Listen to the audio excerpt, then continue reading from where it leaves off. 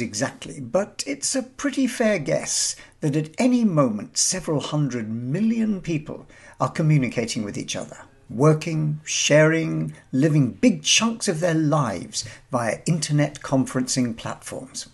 Doctors diagnose, businesses operate, music and theatre happen, parliaments sit, all in virtual space. But where and how did this technology emerge? Well, to answer that, we have to go back quite a way. Communication's always been important, and plenty of inventors have worked on the problem, from the early days of semaphore and heliographs, things which could outpace even the fastest of horses, through to more contemporary ideas like telegraphs, telephones, radios, and the wonders of the 20th century. And some pretty big names were involved as well. Edison, Tesla, Marconi, Bell, all of them chasing down the elusive possibility of widespread, fast communication at a distance. Now, one group of people with a particular interest has always been the military. After all, knowing what's going on the battlefield and in the political circles around it is crucial as swords or guns. But in the 1960s, during the Cold War, there was another urgent concern. Nuclear weapons raised the possibility of whole communication systems being wiped out. What was needed was some form of decentralized communication network. And so funds began to move in the direction of finding out how. At the same time, this burgeoning world of computing was drawing in a variety of people, swirling them together in what would become an important soup of ideas. For example, Bob Taylor, a restless psychology student who dabbled in psychoacoustics, but who had a passion for what this new computer technology could do. One that he shared with Joseph Licklider, who he'd met in 1962 after reading Licklider's essay on man-machine symbiosis, in which he talked about new ways of working with computers. They began talking, hit it off, and developed a vision, one that in 1965 began to take more tangible shape as Licklider persuaded Taylor to join him in working together at the IPTO. The IPTO? Well, that's the Information Processing Techniques Office, and it was part of the huge Defense Advanced Research Projects Agency, DARPA, which amongst other things was looking at the decentralized communication problem. Specifically, ways of linking the major defense computers of the Pentagon, Strategic Air Command headquarters, and at Cheyenne Mountain, the secretive complex buried under Colorado mountains and housing NORAD, the air defense for North America. IPTO gave the two men the opportunity and the funding, which was diverted from a ballistic missile project, to explore the idea of an ARPANET, linking different computers at different locations. Interestingly, their nickname for the loose community of researchers engaged around the project was some indication of their underlying ambition. It was called the Intergalactic Computer Network. Two important ideas emerged during the early stages of the project. In 1966, one of their team, Wesley Clark, suggested that they use a dedicated computer, an interface message processor to give it its proper title, at each node of the network, instead of having one large centralized controller. And then, in 1967, they went to a conference on new computer techniques. Now, the problem of decentralized communications isn't just one of making sure enough computers survive an attack and can link up with each other. There's also the challenge of making sure whatever messages they send arrive safely.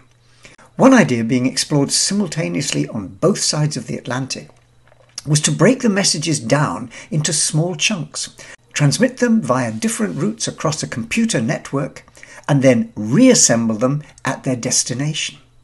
And it was this idea that so excited the ARPANET team, drawing on the ideas of Paul Baran, who was working at the time for the RAND Corporation in the United States, and Donald Davies of the British National Physical Laboratory, who developed a local area network based on what he called packet switching.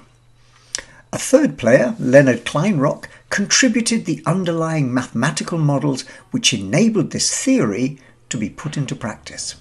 The basic idea is like a postal network, one in which the postman doesn't always take the same route and often rings many times. The message you want to send is broken down into small chunks, packets, each of which is given a destination address and some other identifying information, and then it's sent via different routes before being reassembled at the destination address. And then a message goes back the other way, confirming receipt. If that doesn't happen, the sender repeats the transmission. Great in theory, but on October 29, 1969, the ARPANET delivered its first message, a node-to-node communication from one computer to another. The first computer was located in a research lab at the University of California in Los Angeles, and the second was at Stanford Research Institute. Each of these computers was the size of a small house. The message, "log in," was pretty short and simple. Leonard Kleinrock described in a later interview what actually happened. "We typed the L, and we asked on the phone, 'Did you see the L?' 'Yes, we see the L,' came the response. We typed the O, and we asked, 'Do you see the O?' 'Yes, we see the O.' Then we typed the G, and the system crashed." Some things never change. Just when you get to the important bit, your system goes down. But the demonstration proved the point. Within 3 weeks, there was a permanent computer link between the two sites, and a month after that, a 4-node network linking 3 sites in California and a 4th in Utah. Now, if October 1969 was the birthday of the Internet, it had a rather late christening, one which came 5 years afterwards, buried in a technical document called an RFC, a Request for Comments. It described, for the first time, an internetworking, shortened to Internet, of computers, linked by a common protocol. Sounds pretty dry and technical, but it was rather important, not just because RFC 675, dated December 1974, contributed the catchy name Internet. It also highlighted a growing problem of traffic control across that network. Not surprisingly, once the ARPANET team had proved the system could work, they began using it extensively, and pretty soon there was so much data flowing that there was a need to organize it. Packet switching's fine until the mail system starts to struggle with the sheer volume of packages and the many different addresses to which and through which they're to be sent. Without some form of traffic control, the whole thing risks seizing up. Enter TCP/IP. Initials you've almost certainly seen, but probably don't have a clue about. But they are in fact the basis for a universally accepted addressing scheme, developed by Bob Calm and Vint Cerf and described in that RFC. It's an elegant idea. Basically, the IP part, the Internet Protocol, obtains the destination address, and the TCP part, the Transmission Control Protocol, guarantees delivery of data to that address. It took a couple more years to work out the details, but on November 22nd, 1977, an important event took place in the back of a repurposed bread delivery van.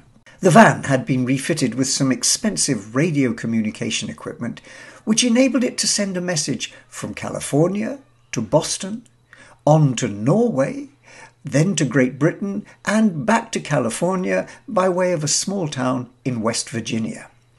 Importantly, it was also sent via 3 different networks: the ARPANET, a packet radio network, and a satellite network. The global Internet had arrived.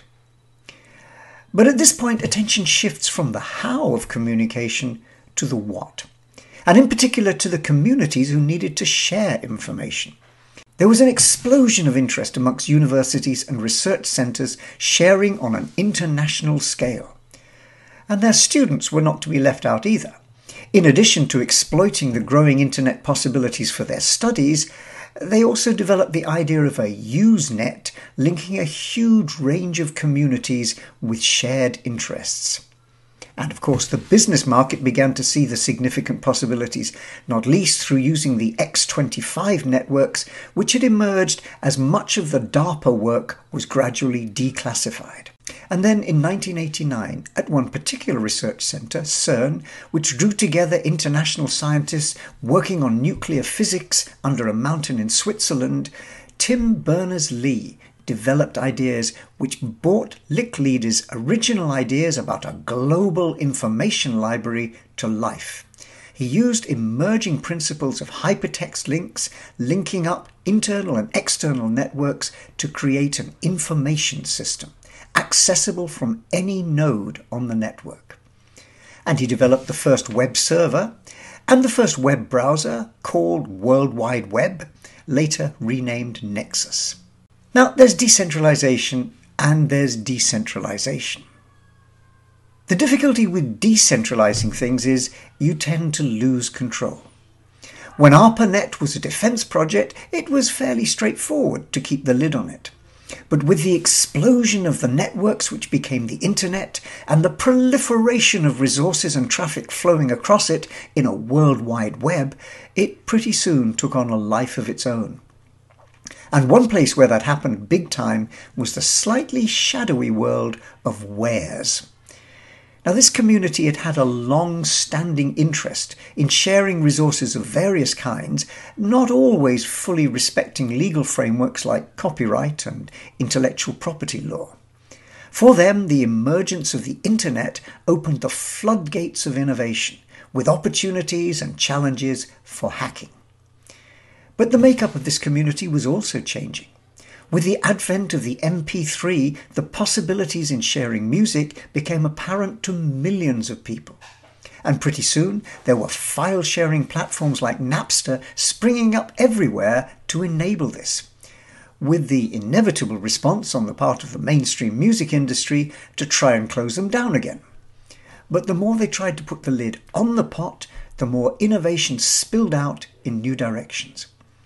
In particular, the idea of peer-to-peer networking was born, one where people shared resources such as processing power, disk storage, or network bandwidth without the need for central coordination by servers or stable hosts.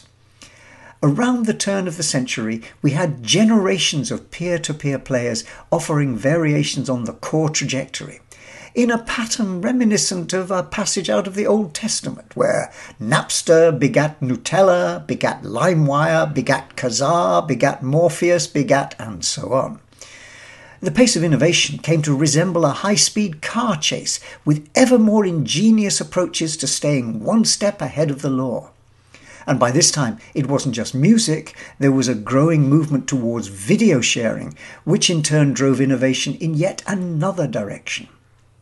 Video files are big. Where MP3 had managed to get sound files to manageable proportions, video represented a huge challenge which couldn't easily be solved just through compression. Instead, in 2001, Bram Cohen revisited an old idea. He'd been working on a project called Mojo Nation, designed to help people exchange confidential files securely, by breaking them up into encrypted chunks and distributing those pieces on computers also running the software. Not a million miles from the original packet switching concept. So if someone wanted to download a copy of this encrypted file, they'd have to download it simultaneously from many computers. This had the big advantage over other file-sharing programs like Kazaa, which took a long time to download large files because they typically only came from one source, a single peer in a peer-to-peer network. Cohen's idea was refined into the BitTorrent protocol, which was able to download files from many different sources at the same time, massively speeding up the download time. And the real advantage came because it had a built-in accelerator.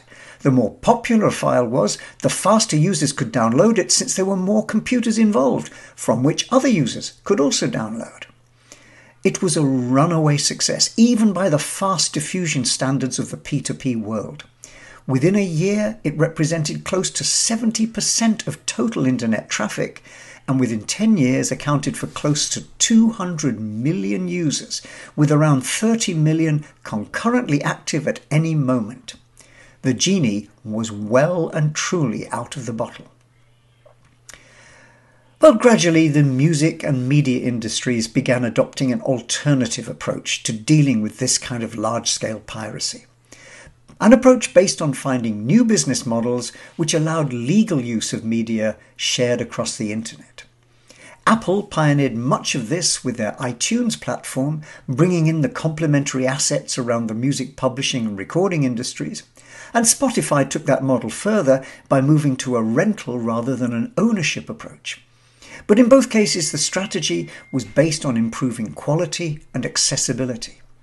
Netflix and others followed a similar pathway for films, with their proprietary alternatives to BitTorrent. Importantly, all of these legal systems drew heavily on innovations originally developed by the pirate communities. Of course, pirates face a choice. They can continue to raid at the edges of an increasingly precarious ocean, or they can put the proceeds of their adventures into a new venture, something which Niklas Zennström from Sweden and Janus Friis from Denmark did after they'd sold their stakes in their P2P site Kazaa.